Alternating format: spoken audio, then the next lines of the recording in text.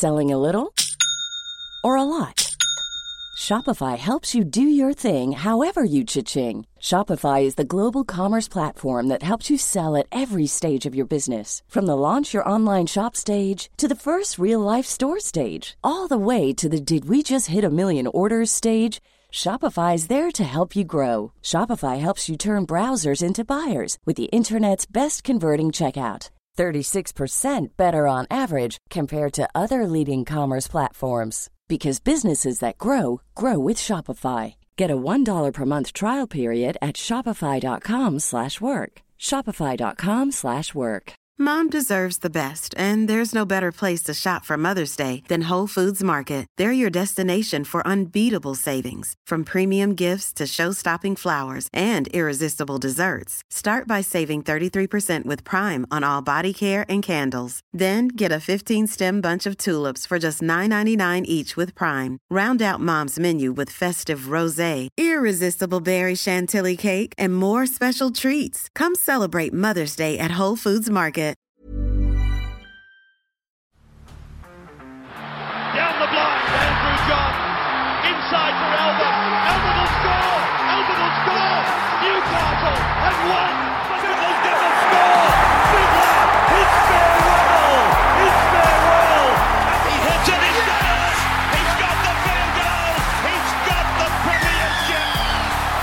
He has gone from, as I said, a captain to a legend, and probably rugby league immortality. That's not a try, that's a miracle! G'day guys, welcome back to Beers and Breakevens, our final episode for 2023, brought to you by Blue Wealth Property, our long-time supporters, 2 years now running and hopefully into a third next year. We love Tony Mortz and the team over there. They've got some big events still to come over the next couple of weeks and into the off-season as well. We've got the 26th of September, not too far away, the Gen Z Education, a very, very interesting one there. Sydney Olympic Park, 6:30pm to 8:30.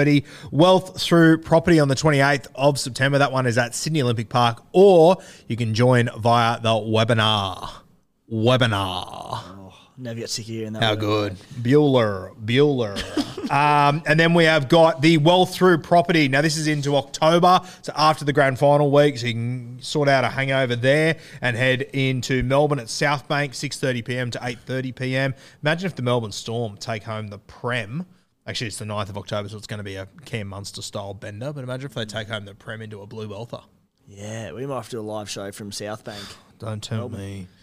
Blue Wealth Property, once again, Wealth Through Property live in Adelaide. That's coming to you 6:30pm to 8:30pm. And then the last one, October 24 on the Gold Coast, Sin City up there from Mermaid Beach, 6:30pm to 8:30pm. Timmy, we've been very lucky to have Blue Wealth Property come on board. They have been fantastic partners for us, and obviously business fantastic, but just the people in the office there, I love them. Yeah, 2 years on the trot, supporting Beers and Breakevens, mate. So very grateful to Tony and his team there, and as you said, just good people to be able to get them on the show and have yarns. And we've been out to the office a few times, sitting there talking to Mortz about the Mortimer history and the doggies, and even Mortz coming through the grades as a handy footballer, and all the stories he's got at the doggies there. Listen to Tony dribble on about why his team went no good in SuperCoach year in, year out. It's been a ball, mate. So, as I said, we're so lucky and very fortunate, Guru, to spend time talking about footy and talking about SuperCoach each week. And without a team like Tony and Blue Wealth, we wouldn't be able to do it. So yeah, for sure. Very good people out there, and we'd be lost without them. So shout out to Blue Wealth Property. And guys, if you are over the off season, whatever it might be, if you're looking to have a look into all this sort of stuff we've been talking about for 30 odd weeks, please reach out to myself or Timmy. We can send you in the right direction with a link there, or it'll be in the description here and whatnot. Also, guys, shout out to Kempy. He's obviously done huge overs for myself and Timmy over the last couple of years, and obviously letting us house Beers and Breakevens here. So without everything Kempy provides to us, without asking for anything back ever, except for he did ask us to go to the country and get pissed for 4 weekends in a row, which so he kind of you got to do tough carries sometimes. Yeah, after going to the pub on Friday night and watching the footy and doing a little live show and talking about footy, I think it's the least Kempy could have done. Yeah, exactly right. But shout out to Kempy, Father of the Year. We always appreciate everything he does for us. Now, we have obviously got our roastings the last few weeks. Timmy was under fire week 1. I was under fire week 2. And in the hot seat this week, is he our adopted son Well, Matty's our adopted son, but maybe Riser could be our adopted son that we actually like. Is Riser like the other Bart Simpson that we keep in the attic? Or is Matty the one that escaped? Actually, Matty's definitely the one that we keep in the attic, isn't he? Yeah. I like that, though. That's good little. That's good from you. I like it. Let's bring him in. Riser of SuperCoach 365 fame and very famous recently in the Punters and Dribblers page. Yeah. I've been having a go. Thanks for having me on again, boys. It's been fun the last couple of weeks. Punters and Dribblers, yeah. Look, tell you how it all came about. I was just at home. I actually had a third bout of COVID. So between sitting around watching you blokes dribble on YouTube and Kempy and the Hello Sport boys, I thought, why not have a go at providing a bit of light entertainment. Dribblers Day, it's been good. Any nerves after that first post as you hit go? Mate, I was rattled, but I'll tell you what, because it's such a I won't say it's a harsh audience, but geez, if you fall flat, they let you know. Yeah, in no uncertain terms. It's like Guru and I when we post late mail saying this bloke's out, waiting for that 24-hour team cut off and the final team cut off.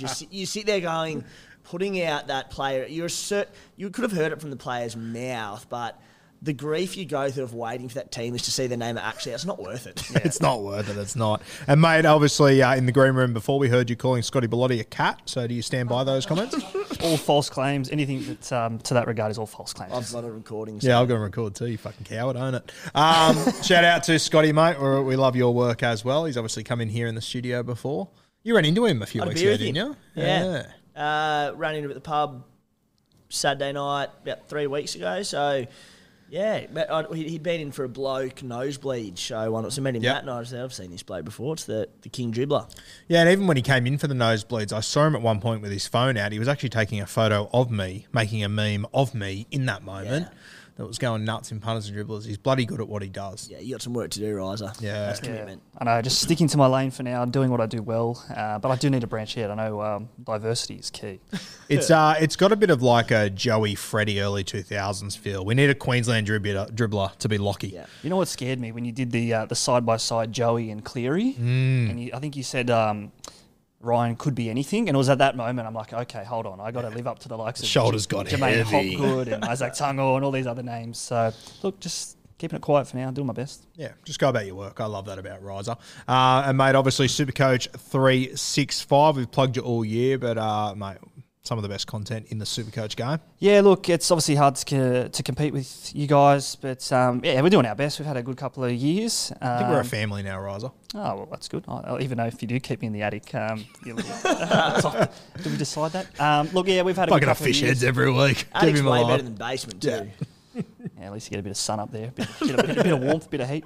Yeah, we've had a good couple of years, and lucky enough to have had a decent enough year on the SuperCoach front this time around, but I'm sure we'll get into that now. Yeah, and I've before we get into your team, I've got a bone to pick with you. Go on. I finished 1,550, which of course, when you're going up against 157,000 people, that puts me in the top 1%. And then you sitting in 2,000 and something? Firstly, the bone to pick should not be with me. No, it's to direct do with all you. inquiries, all feedback, all complaints to Tom Sangster. 2,144th season rank, but in black and white, top 1%. So yeah, and look, my bone to pick might be with Sangster, but I just think the fact that you even still claim to be top 1% disgusted me. Black and white. It's rank. Jeez, I wish mine glitched and told me I was top 1% because I'd be riding it as well. That was the goal. I always said I wanted to finish, if not top 1,000, top 1%. I know it's just a bit of laugh, and it doesn't really mean a whole heap, but it does make the time and effort that we all put into this somewhat worth it when you can sit back into the year and you can say, look, we didn't have too bad of a year. So, boys, I'm a little bit sick of this cowards chat about rank doesn't matter. I'm sick of it. I've had a gutful of it. Let me say, it doesn't, it's not everything. It matters. It's not everything. I think it determines your self-worth. Or I think you're only as good as your best year in SuperCoach, as far as I'm concerned. So I think if you're not first, you're last, personally. Ricky Bobby. I like that. Yeah. That's very good. Second, no one remembers who comes second. Except one year. Except one person who comes second. Yeah. All right, should we go... came second. Should we go through his round one team, where it all started? Start from the top, mate. Okay, so his hookers to start the season were Harry Grant, which we both would have been fine with. The other one, we were not keen on this guy the entire off-season, and to everyone that told me that Reece Robson was going to score 10 tries again this year, suck it. Reece Robson, talk to us about this decision. Look, it wasn't all bad. I know the reason why I did it was because I was pretty certain that hooker wasn't going to be the high ceiling play this year. Yep.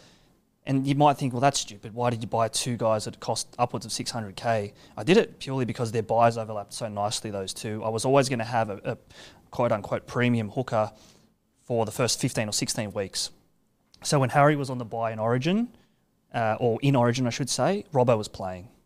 Little did I know that Robbo was actually going to get picked in the Origin setup come game 2, I think it was. Yep. So, but that was my thinking there. So, mate, Guru showed no ticker, and despite talking all pre-season about his doubts around Brandon Smith as a round 1 starter, but he picked him anyway because he's a gutted dog. But you BYO ticker. Didn't get the memo. You didn't start with Cheese, which, mate, huge play. Yeah, and like Guru said last week in his own roasting, he didn't like it. I didn't like it. I think everyone thinks of Brandon Smith as that try-scoring, running, dynamic forward of that touch footy type year, 2021. We hadn't seen it at hooker, and we certainly hadn't seen it at the Sydney Roosters. My default on that front was if Cooper Cronk couldn't come in and have immediate success at the Roosters, and he struggled with his footy, like the spine didn't gel, why was Brandon Smith going to succeed? Yeah, if Cronk couldn't come up and increase his Supercoach average from 20 to 25, then who can? Well, Brandon certainly didn't. And then that was, rarely do I sit back and toot my own horn and say, I'm so glad I got that right, but I was in that one because everyone was big on Brandon. Everyone had Brandon, I think. We'll do it for you, mate. A huge play. Yeah, big play. I'll back that. Mate, your front row forwards, your starting front row forwards were Christian Welch and Ruben Cotter. Got a bait for both of you here, eh? Did I have Cotter? Yeah.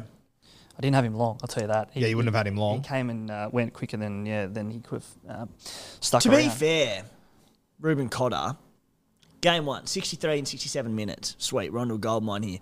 Week 2, 52 and 56. Keeping in mind, paid $620 for him. That was more than I thought. Yeah. Week 3, so that was his first 2 weeks. Week 3, he got injured and only played 46 minutes and had 43. So then he was injured and we sold him because he got injured. So it wasn't all bad, but I think where I went wrong and where we all went wrong who bought him, we were all expecting 80 minutes and 80 points. What happened there? Yeah, I'm just kicking the old intern that died under here. I also think when I think back to the preseason, I actually remember us sort of talking about Cotter at 625, not being value, but not being at a bad price for what we thought he could do because we were expecting the 80 minutes him to explode. Put it this way, he was priced on a 59 average the year before, 53 this year, as I said, with there was numerous injury-impacted games early on in the season, played fewer minutes, came back through fewer minutes, eased through Origin.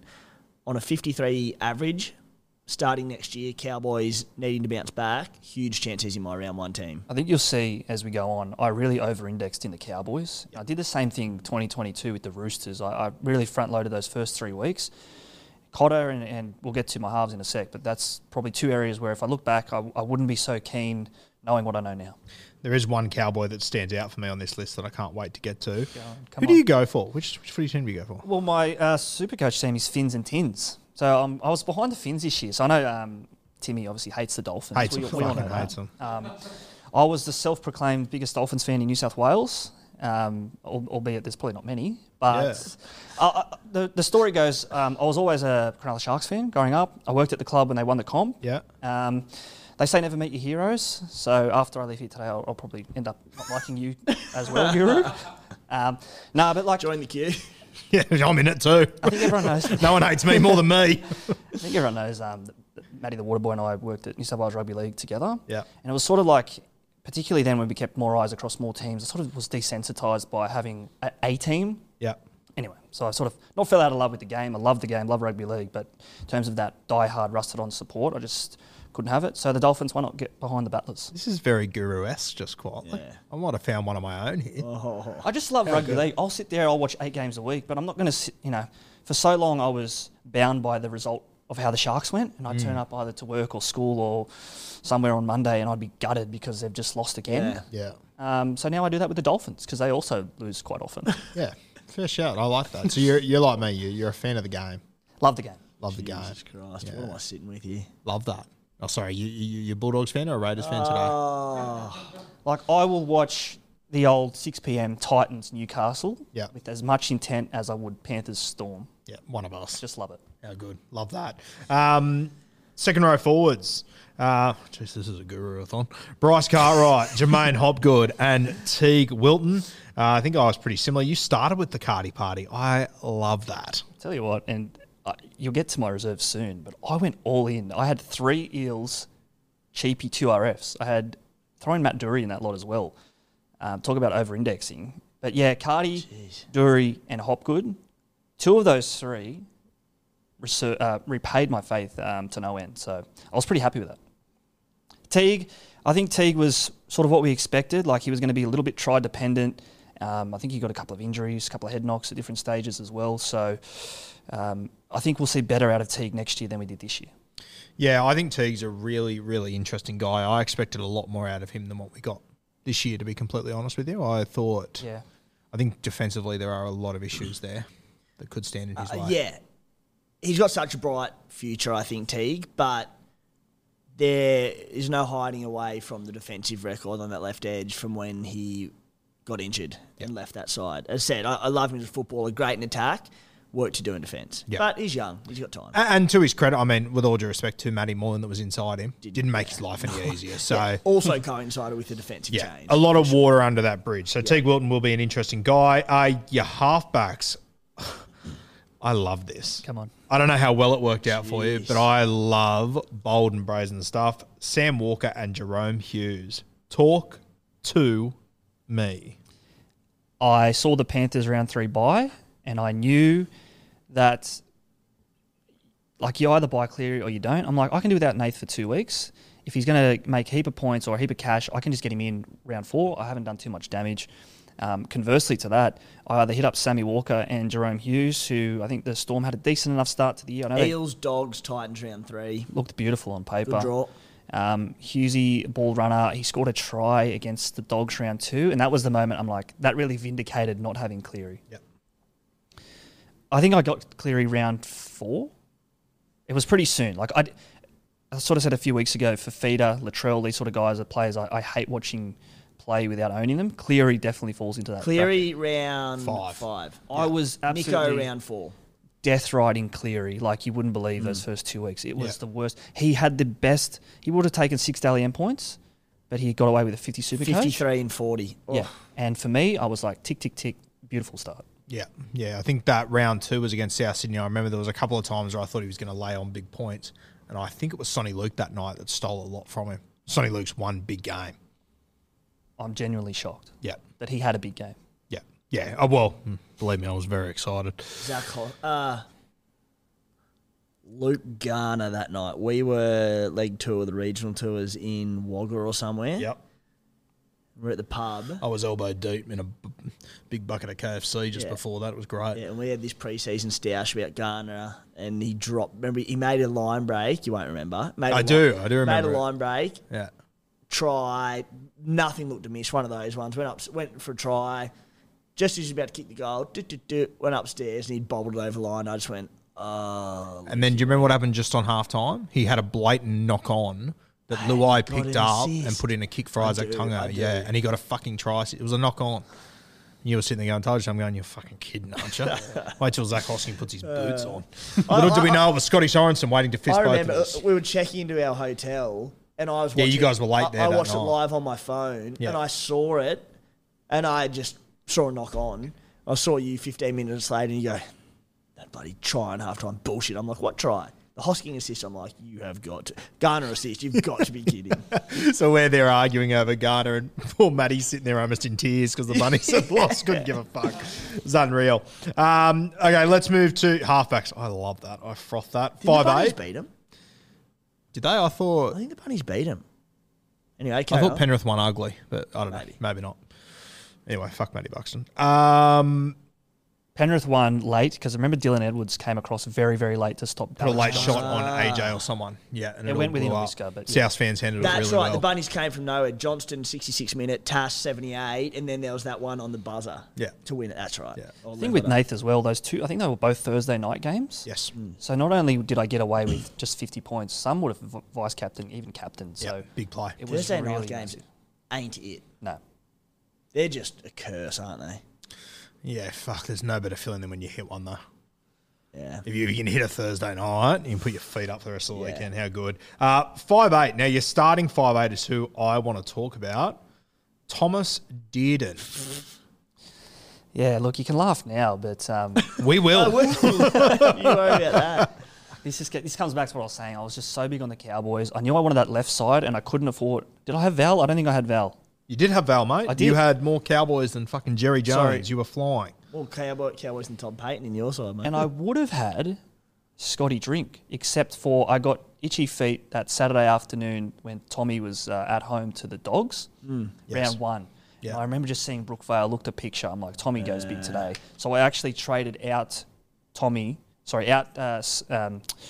Drinky to Turbo. So And then that Jinky worked got out well. one in round two. Yeah. 1 point. So I was At 746k. kissed on the where pretty early. Yeah. Something I was sort of slept on a little bit, just how high we all were on the Cowboys to start. And if you did go all in, you've actually done pretty well to Yeah, considering. get to where you are, all I things think considered.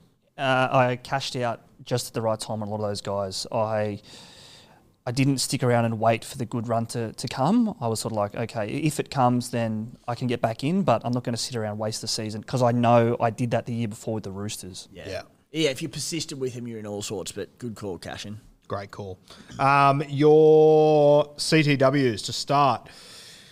Paul Alamotti, Val Holmes, Taruva, and Suali'i. Suali'i, an interesting one there. Gone cheap. Yeah, I didn't know. Was he starting in the centres? I think I bought He was, left centre. I bought into a bit of that hype. I thought he could have done better than he did. I know he scored a try round 2 against the Warriors, sort of popped up his score a little How's bit. Riser pre-show?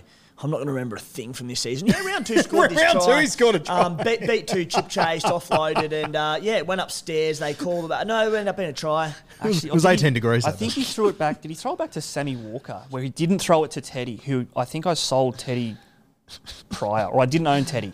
A lot of people captained Teddy round 2 against the Warriors. Yeah. And I remember Suali'i made this break. He didn't pass to Teddy. Oh, that's right. And he flings it back to who else but my other halfback, Sammy Walker. And Sammy Walker got up and didn't mince his words. Yeah, lovely. Yeah. You did trade James Tedesco in round 3. And then There you go.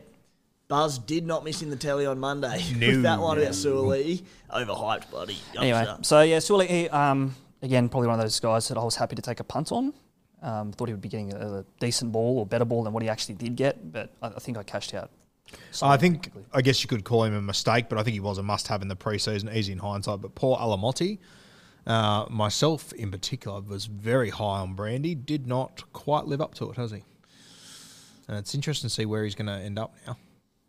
Yeah, and what, like, I don't know if he'll be at the Dogs next year. I don't know where he'll sign him. Yeah, he just felt like he had a great base to him, which his base probably was all right Supercoach-wise, but there was just no attack to come with it. Yeah, and I think that he is also, and I've spoken about it a lot this year, he's one of that class that came through SG Ball and all that during COVID. So missed out on a lot of footy. So as much as it looks very grim now, I'm not completely giving up on Alamotti just yet, but I will not be looking at him for Supercoach again. Couldn't possibly do it. Your fullbacks, mate. All-star cast here. Tommy Travojevic into James Teddy Tedesco. Yeah, Delicious. I can't. You can tell me better than I remember, but I just feel like Teddy didn't have the start of the year that we thought he would. The whole Roosters. Yeah. I So wouldn't he call him a went flop. 51, 55, 60 by 22, missed a game. 22 was the concussion. Yeah. Came back 42, started real poorly. Did you start with Teddy? Or did I? One of us did. No, I think. would have. Yeah. I captained him round 1, I think. I think many did. I think I started with Teddy. Because it was sort of like the automatic choice, wasn't it, for the start of the preseason, wasn't Yeah. it? The Yeah. sort of slam I dunk. started with him, sold him, and then bought him back, and he did wonders for me for a while there, but he started terribly. Started terribly. I think my other 5/8 made that start not so bad. Like I was able to get, we'll talk trade soon, or just talking now. I got in Adam Dewey round 2 from Turbo via the duel of Brimson, who again I was big on early. I completely skipped over AJ. Sorry, your other 5'8". Yeah. Yes, that What a was halves combo. Yeah. Hughes, Walker, Brimson did, and that is huge from you. Yeah, and to be honest, after a week, I was like, what the fuck have I done here? Because I didn't have Cleary, Hines, Dewey, which I panic bought, and the other 5'8", Ponga, which I think you had, Guru had. I don't know. Guru had it, I didn't. Yeah. Yeah. Anyway. Funny how it turns out. It's wild how you went without Hines and Cleary, and then you're like, I had to panic buy to get Dewey. Well, Hines was injured, remember? In that... Oh, he was injured, was he? Do you remember that? I don't recall. Round 4? Good to know. On talk about blokes, like I mentioned a couple of weeks back, that about going, if people have an injury history, like if the form's there, just get them. When we were going into round 27, I'm like, right, how do I run down Guru here? What needs to go my way? And when you said as your one trade, you were going Brimson, I'm like, beautiful, because he's every chance to do his hammy 5 minutes into this game. I was like, there are so many safer plays. Yeah. And by the time we got to Sunday, it didn't matter for that final game. Well, he was playing centre. Yeah, it didn't matter, but when he got moved to centre, I was like, do I go Kinney? And I thought, no, I'll just stick with the pedigree. I was just like, I was certain you would have gone with someone safer than him with his injury history. And you started with him round 1, looking towards next year. Love AJ Brimson as a footballer. Love him as a super coach. Far out, he's had a tough run of injuries. I love that duel as well. I think it was underrated. Like, Scotty Drinkwater had that 5'8" fullback duel 2022. And I know from my draft team where I had Drinky, it was so invaluable to be able to flick between the two. Yeah. It's just such a rare duel, and I thought on a classic sense that could give me an edge. Now, your non-playing players in round 1. This is an all-star cast here. Frank Pele, David Mwale, Josh Schuster, Matty Dory, Sean Bloor, Cam Piera, Will Warbrick, and Braden Villiamy. Anyone stand out to you there from that little crew? I mean, you could probably tell a story about all of them. I think Braden Williami was the one that probably stands out. There was other cheapy options there, particularly Tyrone Peachy. I think it was another 40k more than Williami was, but went on to do much more than Williami did. Who was the other ones? AKP, I know I sold him pretty soon. Yeah, Loffy was there. AKP was a real timing one, wasn't he? Like, nearly everyone started with him. Lots just cut ties about 3-4 rounds in. Anyone who I held on him for a while, I don't know what you did, but then he did string together some good scores. Whether you played him or not, he did get to above like 400 or 500k. And I drafted him round 7 and dropped him in round 3 in a 14-man comp. I cut ties very quickly. Yeah. I was done. I think we were all less focusing on what his ceiling was, but that I think he got a 5 in round 1. We're like, I'll tell you a funny story. When I cut AKP, I was sitting, I forget which country town we were in, but I was sitting on the can morning after we'd been out in all sorts, and I go, fuck it, I'm trading out this guy. And there was 2 options on the waiver wire who I was going to trade him to, Montoya or DWZ. No. And DWZ wasn't really in the side at that point, and I went, I'll get Montoya, and I was so happy with myself. Imagine if I would have gone DWZ. That would have been the best shit of all time. You would have yes. You would have got out the KFC and got in the DWZ. Exactly right. Who else did you have on that list? Obviously, Josh Schuster was a shit fight. Will Warbrick, how long did you hold him for? Barely a month, I think. And I regretted it because I think the week I sold him, he scored a double. Round 4, you traded him out. Scares me. I think he backed that far. But, yeah, I think, or at least he scored a try. I remember I was just thinking, oh, here we go. Like, what have I done again? I think you speak of pedigree there, Guru, the Melbourne right side, the right winger, I think even when they're scoring 20, 25 tries a year, Vunivalu type stuff, they were never great Supercoach players. So he was sort of the cheapie that I went with out of fear of not owning him and everyone else did. But at that point, I was happy to get rid of him because I didn't think he would hurt me that much. You bought him for 200k to start the year, sold him 3 weeks later for 217k. The following week, 88. The next week, 58. It was 343k 2 weeks later. 390 3 weeks later. It didn't take long for him to punish me. Yeah. Can I ask you, mate? We'll get into your week by week now, but the thing that stands out for me straight away is that by week 6, you'd use 4 boosts. Yeah.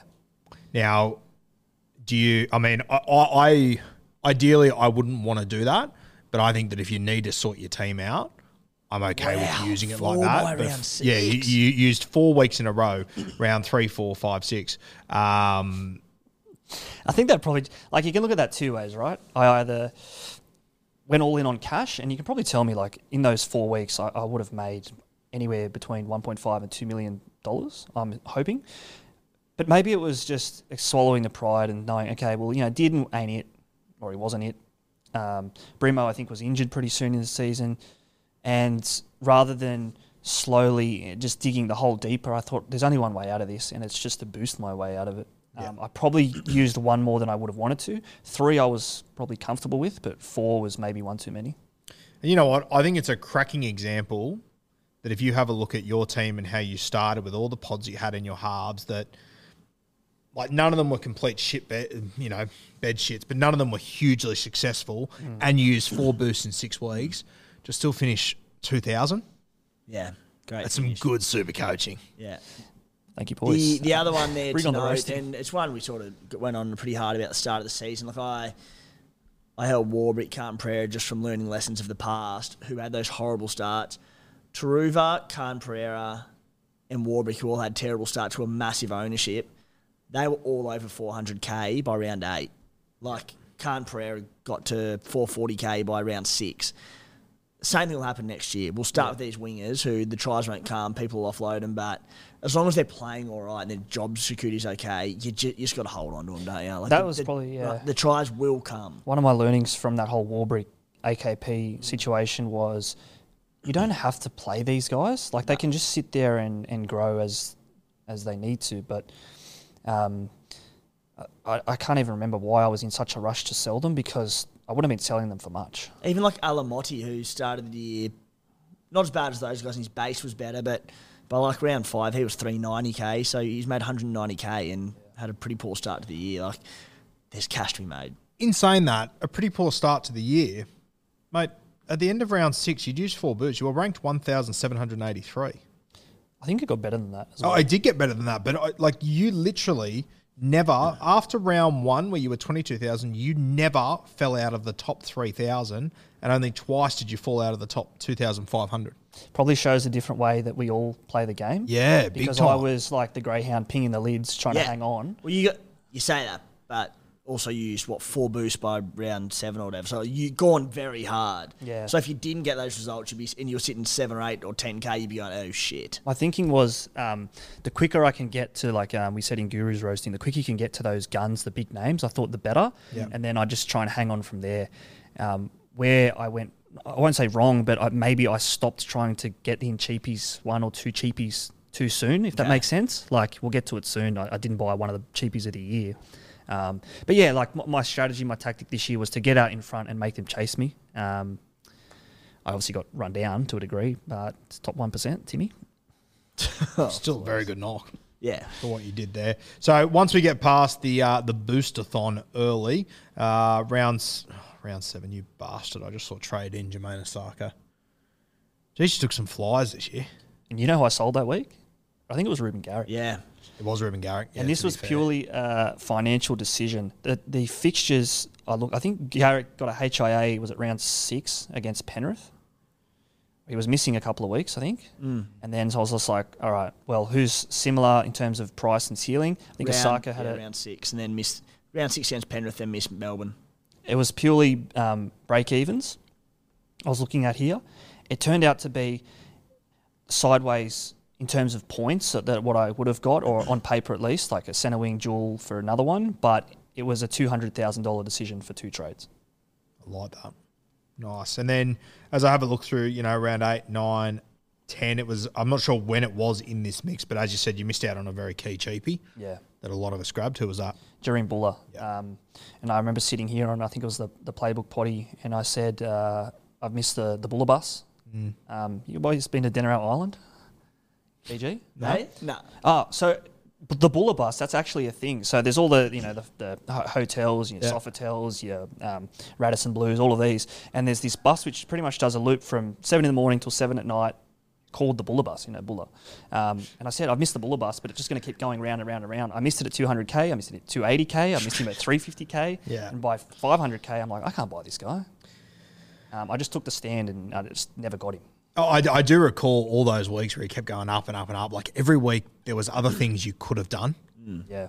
that really could stand up to that as well. But And he was still a buy up until about 600k. So he got another scored well, got to over 700k. Each week you were like, surely not. And you're like, no, could have been a buy up until about 650k. He just kept finding himself in position as well. Like, even as shit as the Tigers were, he was the guy that was scoring tries, making line breaks. The night at Campbelltown against the Raiders, I think Fanua Pole made a line break, and who was there? Jareem Buller. And I remember I was just like, it had to be him. It sounds stupid now, but like you look at the fullbacks next year, and we mentioned it a few weeks back, but Tommy Turbo, really, like this is round one, Reece Walsh, Kalen Ponga, Scott Drinkwater, all these guns you can go with.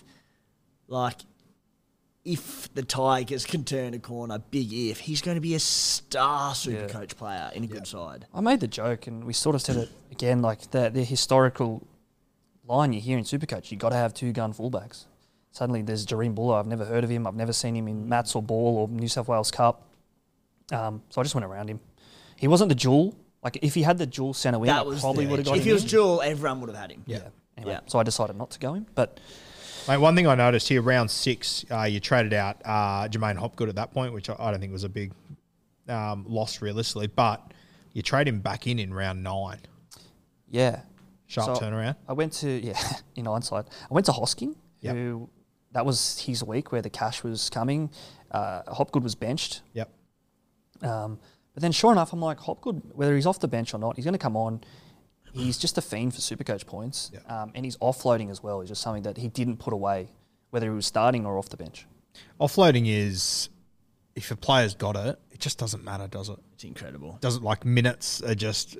They just generate so much. That's why Maddo, more often than not, even if he gets his 50 to 55, like particularly last year as opposed to this year, but when he was playing those minutes, he was offloading and having a crack, he'd average like 70. And like guys like Maddo and Hopgood are such good examples because if you play them for 50 minutes, you want them to have more impact in that time. And how do these guys have impact on games of football? They create second phase footy. That was the thing, I think. I got in Joey Tarpanay pretty early in the season. Would have been around that same time. But Canberra just put the offload away the whole season. So talk to me about it. Whereas he was someone that was 80s and 90s year prior, he was battling for a 50 the next year. Yeah, for sure. Mate, round 8 was a big one. You went, round 9. You traded in Jermaine Hopgood and Britt Nickera, both good trades, but geez, the 2 names you traded out, Reece Walsh and Tom Trbojevic. Far out. What was I thinking there? Was Walsh, was he not suspended at that point? Yeah, I'm not sure he might have been. What week? Round 9. Was he You traded injured? out Reece Walsh and traded out Tom Trbojevic. Actually, you know what it was? I think I was doing a bit of pre-planning for Origin. I had him ahead of Ponga at the Played time. 10, 11, 12, then got picked for Origin. But the fixtures were hard, 10, 11, 12. Manly 93 at Suncorp, then 60-70 against Melbourne, then Panthers 42. So, tough run. And they have Souths around that time as well. You know, I reckon I sold him about the exact same time, mate, and well, he was going into Storm, Panthers, potential Origin, Sharks who were going good at the time, round 14, round 16 bye regardless.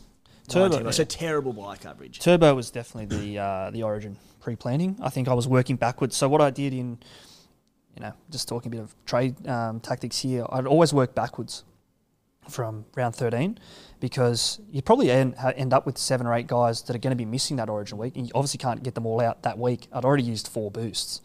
So good point. You had to make some early moves because of the boost. Yeah, I didn't have that parachute there to use the boost in round. Actually, I think I did end up using one in 13, but I didn't have 2 boosts up my sleeve to trade out a whole heap of Origin guys. So I did it pretty early.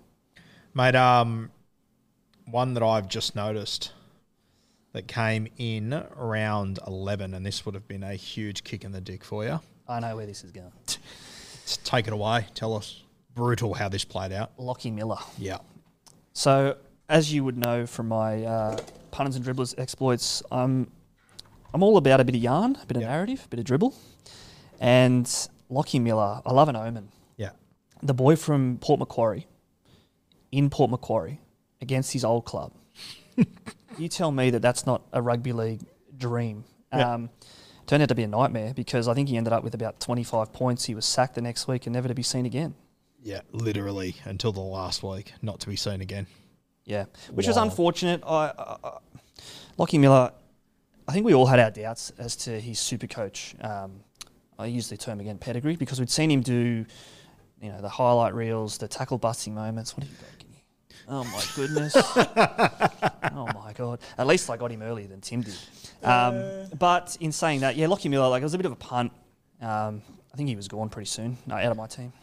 Also, the other one you traded in that week, which didn't really amount to too much, but it was a guy that me and Tim never had. It's a Fade. You know, I never owned him. Yeah. Caused me a lot of just grief as a non-owner around him coming in and out of teams just watching. Enjoyed the ride. Yeah. Really enjoyed the Val ride. Yeah. So this was round 11 was the week after he debuted against the Sharks and he pumped a 90 or 100, couple of tries. I compounded the Miller error because I actually only did that trade so I could have enough money to buy Miller. So I did 2 trades to essentially get Lockie Miller, who never played again. It didn't work out all bad with Val Tafade. He played a couple of games, made a bit of coin. I did sell him later, but there were a couple of those games where he was getting 4 or 5s off the bench, which just negated any chance of the vice-captain loop. I'm gutted Lockie Miller's going to the Super League. Yeah, it's a waste. He was so good this year for the Knights, who, let's not forget, had been pretty ordinary for a few years on the trot. Was at fullback, was killing it. Still learning the craft of rugby league as a union background. Far out, he's a loss. I don't like. I get if teams don't want to play him at fullback, but tell me he can't make it as a winger. Yeah. Just a waste, I think. Hey, I think he makes it as a fullback. What price are we getting that he's in the Sevens team for the Paris Olympics 2024? Yeah, I reckon it'd be a really good sniff. Fair call. Goes to Europe, bases himself in Leeds or Manchester, wherever he's going to end up. Stone's throw, get on the train and go win a gold medal. Yeah, go play that for the weekend. Why not? Mate, use your final boost, round 13. I did. Damien Cook, Tohu Harris, Ruben Garrick, pretty good pedigree to bring in. And I would say that was obviously pretty origin dependent, trading out guys there. You traded out Harry Grant, Val Holmes, Jacob Preston as well. Just preparing yourself for that big origin period. Yeah, Cookie was a good one because he came in and he served me quite well. There was always that risk that he was going to get picked for Origins 2 and 3. Yep. So where it worked well that he wasn't picked, that's where Robbo was actually picked. So I'd always planned to have the 2 hooker rotation again. True. Yeah, okay. So there was a bit of hooker coverage there, why I just took the risk around Harry Grant. Who are the other ones in the boost? Damien Cook, Tohu Harris, Ruben Garrick. Yeah, so that week, Tohu Harris, I think I actually messaged Timmy and I said Tohu or JDB.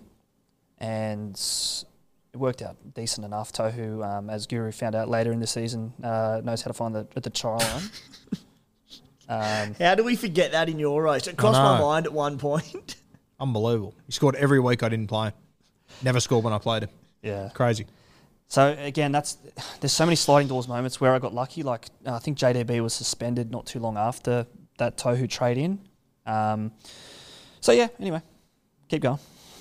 Actually, mate, you didn't use a boost in round 13. It was round 13, so you could make 3 trades. You did use a boost in round 15. Right. And you got a big in here, which if you held him towards for the entire season, it would have paid dividends. But Tino was one that you brought in here. I imagine he would have been reasonably low ownership, but he missed a couple of weeks. He did, but Timmy hated this. And I think the 2 weeks I brought him in, he scored tries. Like, you check his scores, he would have got 100. He played the Tigers. Yep. He scored that week. And again, it was sort of I always anticipated to finish the year with Tino, so it didn't matter to me that I brought him in. He was going to miss a couple of games. I had enough coverage. So what, you bought him in round 13? I bought him 15? 15. 14 or 15. So, yeah, you bought him 15 for the Tigers. Middle of the Origin Yeah, period. then he had the 16 bye and was playing Origin. Missed round 17. Played round 18. Missed round 19. So he was missing a ton of weeks. But much like Val Holmes, when he was on deck, he killed it. And he's dual as well. So I had that flexibility between him and Tohu, Tarpanay to shuffle the chairs as I needed to. Did you hold him for the rest of the year? No, I think when he got suspended, late in the year, I punted him. Oh, you poor bastard. Yeah, right. Yeah. Anyway. Jeez, he came back with a bang at the back end of the season. 105, 63, 85, 90. Yeah, Tohu Harris is pretty good as well. We did, boys. On that same week, Clint Gutherson came in for you, mate. On the final SC Playbook podcast of the season, we did our awards for the season, and we were tossing up all the fullbacks, and there was a handful of points that separated Drinkwater, Walsh, Gutherson, 4 or 5 fullbacks. I gave my fullback of the year to Clint Gutherson. He played 23 games, covered the 3 major bye rounds, not round 19, sorry, 2 of the major bye rounds, averaged 79 points this season. Yep. Like, in that pack of fullbacks, he got my tick. It was incredible. Yeah. I think I remember seeing this on the Tommy Turbo documentary. Remember we went over to Philly with Captain America? And the guy said the best ability is availability. And Gutho was available every bloody week. Yeah, like that. So that for me, like, and again, like if you didn't own him, traditionally it didn't matter too much with Gutho. Like he'd bang out a 60, 70, 80. This year it was 120, 150, 130s amongst all of it. So it was good. Paid off having him rather than not. Yeah, I think for me as well, when my season, like being able to have Gutho, then at his peak, go to Kalen Ponga, freed up so much money. Cash. So much money. I think we'd probably be getting close to the point in the year when, speak of sliding doors moments, Greg Marju missed the bus. Yep. Remember he missed the bus? Yep. The only moment of joy Greg Marju gave me this season. So he missed the bus and I sold him to Kalen Ponga. Where if Marju's on that bus, I'm not on the Ponga train, you could say. Yeah, fair. And again, Timmy hated it. Company would have been fantastic. He hated it. I remember I said, yeah, look, it's a bit sideways, but I wanted a Newcastle Knights interest, and Ponga, I was pretty confident he wasn't going to play Origin, so we all know how that one worked out. Mate, we get into sort of later in the season. What are we up to? Round 16 here. In comes John Bateman, but the big one, Kalen Ponga, got him at 604K. Huge. Yeah. Bateman was purely round 19 coverage. And again, I think I was chatting to Timmy and Ads Darusi. They were big on the Tigers back rowers, be it Papali'i or Bateman. I just went Bateman because I know he's got that kick for himself and a try, which worked out okay. I think he scored against he scored Raiders at Campbelltown. I think so, yeah. I don't know if I owned him for that, but I remember there was that sort of play that was the allure. And the other one there, sorry, say it again. The other one was Kalen Ponga. Yeah, of course, yeah. It speaks for itself. And he was suddenly not just a great fullback option, but a great captaincy option every single week. Mate, the other one, I mean, lucky or unlucky, however you want to look at it, bit of a mixed bag, but you brought, I spoke about how Val Holmes was a big deciding factor between me and Tim. You brought him in round 18, you would have thought 117, how fucking good's this? Yeah. Has the bye the week after, which you knew was there, he then went 93. Yep. And you, like me, you're sitting there going, Val's a huge pod play now, this is great. And then 50, 31, season over. And I imagine that would have been in the midst of you being without Tino as well. Yeah. Tough. I think I ended up selling Tino and Val the same week. Yep. But I was big on Val from round one. Like I said, I owned him from round one. I wanted to be playing with him as often as I could, but I couldn't hold him when he was suspended. I think the weeks where he did get those low scores, his ownership would have risen, so it wasn't all bad. Like the blow wasn't as bad as it could have been. But yeah, those two were the two options that I was neglecting to sell, but I just had to. Mate, the other one that flew under the radar here that I didn't really pick up on, I just saw him in the trade out column, was Will Kennedy. Yeah. Had him as a little pod He player. was surprisingly high ownership, Will Kennedy. Was he? We didn't get around him too much, but there was enough that jumped on, hey? Yeah, again, it was that Tigers game. I think it was a bye-affected week. Could have been 17 even, round 17. It was around that period through Origin. It was flip of a coin, Ramian or Kennedy. As it turned out, I think I sold Kennedy a few weeks later because he was injured, round 22. Yes, he got injured round 20. Geez, a lot of guys you brought that were poddish that within 3 or 4 weeks their season was Red Rover. Yeah, they had a great game though. It was against the Tigers. Tigers were in all sorts at the time, and I just thought Kennedy on that Sharks back line, he was either scoring or dishing to Sione or Ronaldo Mulatalo. So, yeah, I wanted a bit more Sharks than I had at the time. Round 23 I thought was a pretty big one too. Yeah, a few big ones there. You want to take us away there? Dane Gagai, Dallin with Tenny, Zalesniak. So Dallin, you would have got... That's right. He was really popular and he meandered with a few 60 odds, but like he was sitting there. What was the reason I got him in a bit later? But those couple of weeks when you first got him in, you got a few 60 odds and you're going, this could be like something. There's a big one coming. Yeah. Dallin and Gagai, regardless of Dallin's the late season restings, two pod plays that they paid dividends outside of, a late 25 for Dallin. Yeah. I think you'll notice as well, if you were to really look at it in depth, the trades were, for a long part of the season, very like for like in terms of cash. Like they were sideways. I wasn't making money. I wasn't stockpiling coin for the back end of the year. It was pretty much, okay, who's hot right now? Who can I afford? Yeah, like that 23, there was Val and Kennedy out, Gagai, Zalesniak. The week later, Garrick, Cody Walker. The next week we'll get to shortly. But yeah, it wasn't. Yeah, exactly as you said. I wasn't trying to make coin for the last week. So I knew I was running out of trades quite quickly. So, Gagai was one we've spoken about in a couple of the other reviews that was probably unlucky not to average more, really, or could have averaged more. Dallin was someone that you look at that Warriors draw at the back end of the year, that last month, it could have been hundreds. Yeah. Which it wasn't, but could have been. Now, I think we've been pretty polite to you so far, but I'm about to rip you a new arsehole on these last two trades. Come on, I'm ready. Round 24, you trade in Cody Walker. Knowing Cody Walker had a bye round 25, he was only going to play two of the next three. I know that I don't know about you, Timmy, but I was sort of looking at Cody Walker going, fuck, if I could get him out here, I would. I didn't, and I fucking had Campbell Graham and all these bunnies. When people were moving away from South Sydney, you were moving towards them.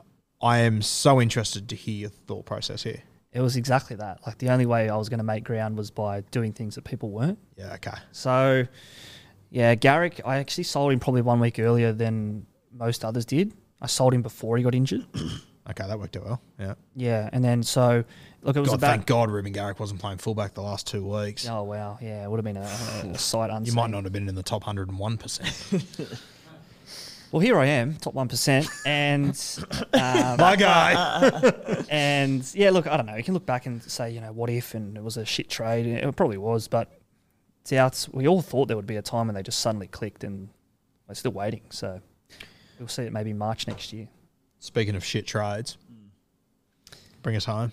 I'll actually, yeah, Timmy, you tell a story because I was reading out my messages. This one came out of the blue, late at night. Over the course of the weekend as well, so it was a mid-round call. Going a huge pod play. My final trade of the season. 0.3% ownership among the top 1%. Yeah. Brian Toto out. Jerome Luai in. You know what makes this worse? It makes it worse. So I was on the beers. That was a Saturday morning. I was on the beers Friday night, and it was pre-Roosters Eels. And it was, do I bring in Suoliti? And I actually said on the SuperCoach 365 podcast 2 days prior how much I loved Suoliti, how much I loved Eli Katoa. Somehow I ended up on Jerome Luai. So, look, it was a pod route, and I still stand by it. It wasn't the right decision, but I don't think it was entirely the wrong decision. Luai was on 60 at halftime against the Titans, a game which Toto missed. Yep. He finished the game on 63, so it just wasn't it. And then next week he was injured, I think, against Para. He scored about 20-odd, done his shoulder. 24, he's on after 27 minutes. You know what pissed me off as well? Like, he could have scored a try when he was injured. So that 24 could have easily have been 70. And then we all know what they did to the Cowboys the last week. What did Cogra get? 60, 70? They could have been Luai. Yeah, fair. Anyway, I'm not sitting here trying to justify it, but it's worthy of a roasting. I think when you trade in a player, and to be completely fair, if Kohler didn't do well, we'd be sitting here going the exact same thing because he's not a noted SuperCoach player. Yeah. Not a guy that's normally in conversations. And Jerome Luai definitely fits into that category. But I just love looking back at shit like this. The next message. So I've gone, that's a huge play. Not worried about him getting rested over the next 2 weeks. Riser. Nah, I reckon he's had his rest last week. Business now. Titans today. 2 home games against his sons, bracket the Eels, and then a Cowboys team who have checked out. Maybe I'm wishful thinking. That's great. Gives me goosebumps hearing that. Yeah, I will say this. I think that throughout the year, so many guys you traded in that got injured or suspended within 3 weeks. Like off the top of my head, we went through Tino, Val, Jerome Luai, Will Kennedy. Miller was sacked. Miller. You're the Miller one. You've done well to get to where you did. Was there a Joey Manu round 26 captain? No, I avoided that. Yeah. That would have been the icing on the cake. To be fair, we haven't spoken a lot about captaincy so far. That was one thing I did quite well most weeks. Like that probably propped up my ranking, and it made those decisions not as bad as what they could have been. Well, from round 3 to round 8, you didn't have a captain under 86. Which is a pretty good knock. Fucking helps, eh? Like if you there was some Harry Grant 40s amongst that lot, which I avoided the weeks when he went poorly. I think I captained him round 2 and 3 where he scored well, or at least round 2, I think. Round 1, I looped him, I think. You have a look from round 16 to 20, your captains were 129, 156, 109, 137. Jeez. And even on your, mate, from round 16 onwards, his lowest captain was 71. Makes a hell of a difference. Jesus, huge difference. Yeah, that's massive. I think as well... he's one of those bastards that had clear his captains last week. Fuck that. The looping was something that I probably did more times this year than I've ever done before in Classic. Okay. Just because I did enough out quite early. I had a lot of guys there that weren't playing. Franklin Pele was one. Willie Army was one. My centre wings, I think I had a couple enough. Tafade was enough soon enough. So it actually worked out okay. I was the same. I used the boost more this year than I previously have. Yeah. And I think, obviously, when you've got like a Sonny Luke, it's out the window. But if you don't have those guys, I do think sometimes we have started to undervalue the loop a little bit. Not massively, but I think we have a little. Well, bit. I think a difference this year as well was the weekly buy. Yes. So even if you went with depth quite hard and you try to get these active players, there's generally someone on the buy you could use. And it's like it's not just a non-active player, it's someone that goes on the buy. You can use that person up until the final game of the week as a loop. Yeah, I just think that nowadays with HIA, Simbins and everything, I think that my mindset the last few years has been to take a VC, it has to be 130, 140. I'm dropping that back a little bit now. I'm 110 I probably take now. HIA is the big one. HIA is the huge one, and you just can't afford. And even like these guys are playing more rugby league than they ever have before, injuries and everything. My VC next year, I will be taking a lot more safer ones. I think there was one that stands out for me on this exact point. I got greedy. I think it was about round 14. Remember Cleary did his hammy against the Dragons? Yeah, I recall. He was My very pillow popular. still hasn't recovered. Yeah, he was very popular captain that week. And I had the VC on Cody Walker, who went 120. And then I had the, Cleary at home to the Dragons last game of the round. Like, it just set up so beautifully for him. He got a try assist early to To'o, and 5 minutes later he was off. So, again, moral of the story, if you have that 115, 120 as your vice captain, just bank it. I'd be banking I'd it. forgotten about that.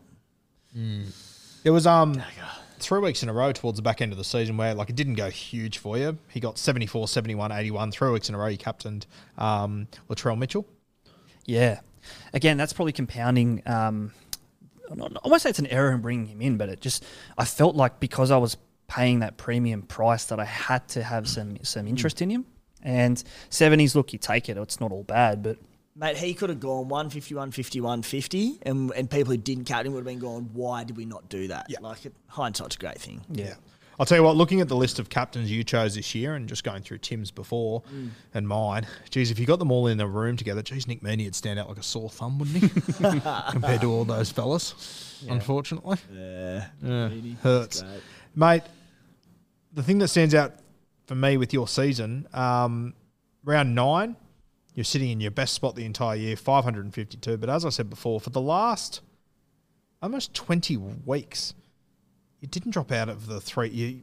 You're pretty much in 2,000 the entire time. Yeah. Gritty. Incredibly consistent. Real Toru Harris area. Like we sat here at 6,000 and 8,000 going, fuck, we just can't move. You were sitting at 2,000 and you couldn't move. That was my thinking, though. Like, I think I listened to you guys, and you'd always planned of making up this massive ground late, which it's a strategy, it's a tactic. But I think between us all, there's probably that middle ground between saving trades, making cash, and going too hard too early. Yeah. That's what wins you 50 grand. Yeah. Until we all can sort of come up with that tonic, we sit here just talking to each other. And every single year, as we say all the time, there's no perfect solution every year or perfect strategy. One year, one thing will work. Another year, another thing will work. What works for your team? What are you comfortable with? And I said, everyone's different. They go about different ways. Yeah. I say to win SuperCoach, you've got to make the right decision 4 or 5 times for that decision to make sense, if you know what I mean? Like, because it's your first instinct, then it's your second instinct. Oh, is this wrong? What has Tim said? What has Guru said? So hard to get it all right. As we said, the boys in one learnt this. I said, I think timing's everything. Like, you talk about captains and injuries and this or that, but you mentioned Guru the other week, how, you can make a few mistakes and go a few wrong pods and jag a few right pods, but it's getting Buller at the right time, and then it's selling Buller at the right time, and it's getting Dallin for his run, and it's getting KP from early on. Like, timing's everything. And it's rare you're going to make the right decision 10 times out of 10, but if you can make it 7, then you're going to be a long way in front of the rest of the other 150 odd K. Yeah, and I think you can almost guarantee without looking at their seasons, the blokes that win it are the top 3. I'd almost guarantee they got on KP at the right time. Guarantee you one of Gutho or Buller they nailed, if not both of them. They probably started with Asako and Hammer. Yeah, shit like that. Quite possibly. I think to that point, I think SuperCoach, it gets harder every single year to do well. Just because there is so much content out there now, making that decision, it's easier for the casual player.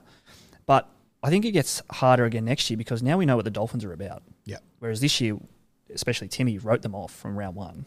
Well, we all wrote them off, I think. Yeah. Thanks, mate. Well, Timmy hated them, but yeah. But you know what I mean? Like now this year, especially Timmy. we know that the Dolphins are that gritty team when Asako scores tries.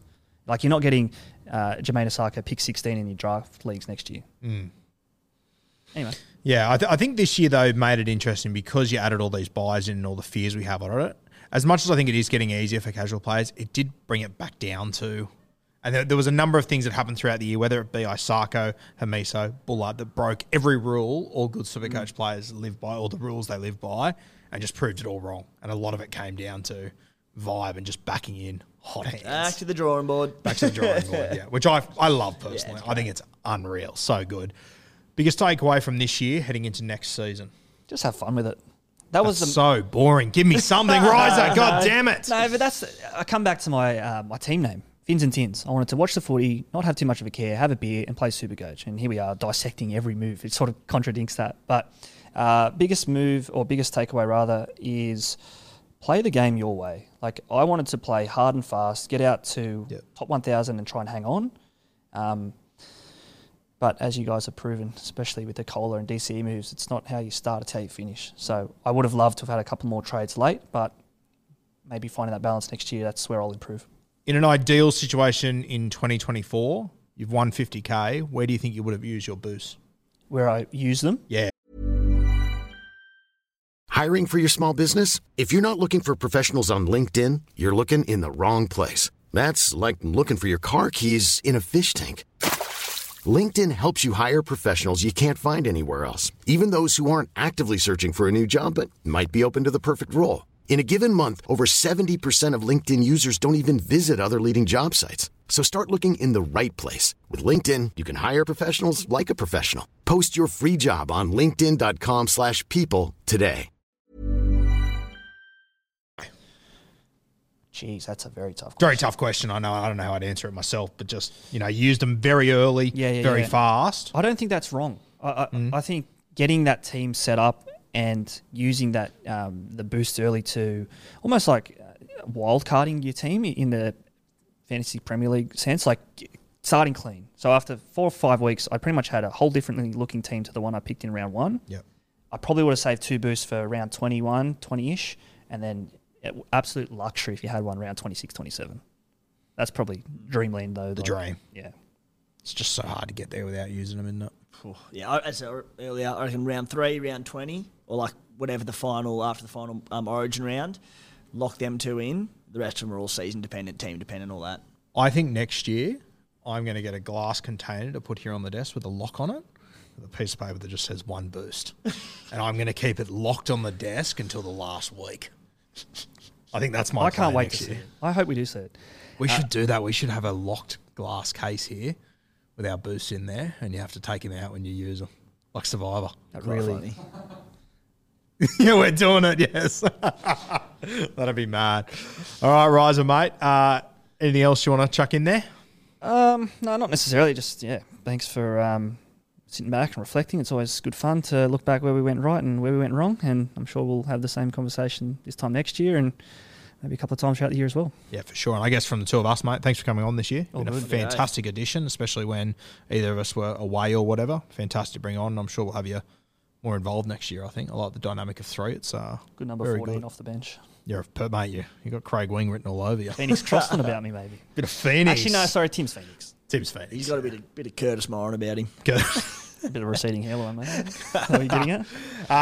Guys, that will do us for Beers and Breakevens for 2023. It's been an unreal season. Thank you guys for all your support. The hats, the footballs, Blue Wells property support, bloke in a bar. It's been a fantastic year, Timmy. I've loved every minute of it. That's it, mate. You can sit here and get upset about good weeks in SuperCoach, bad weeks, things that go wrong, things that go right, all that. But, mate, as Riser alluded to before briefly, it's just bloody good fun. And to sit here and chat about it each week and have a bit of a dribble and cop some shit, Love it. Love the game. Gave him a shout out a few weeks ago, but Mitchie, our man behind the camera, thank you for all your help this year, mate. Been fucking sensational.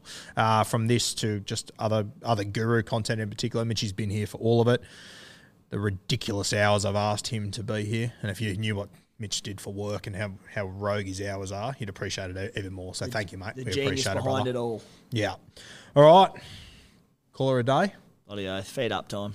Barley time. See you guys. Cheers.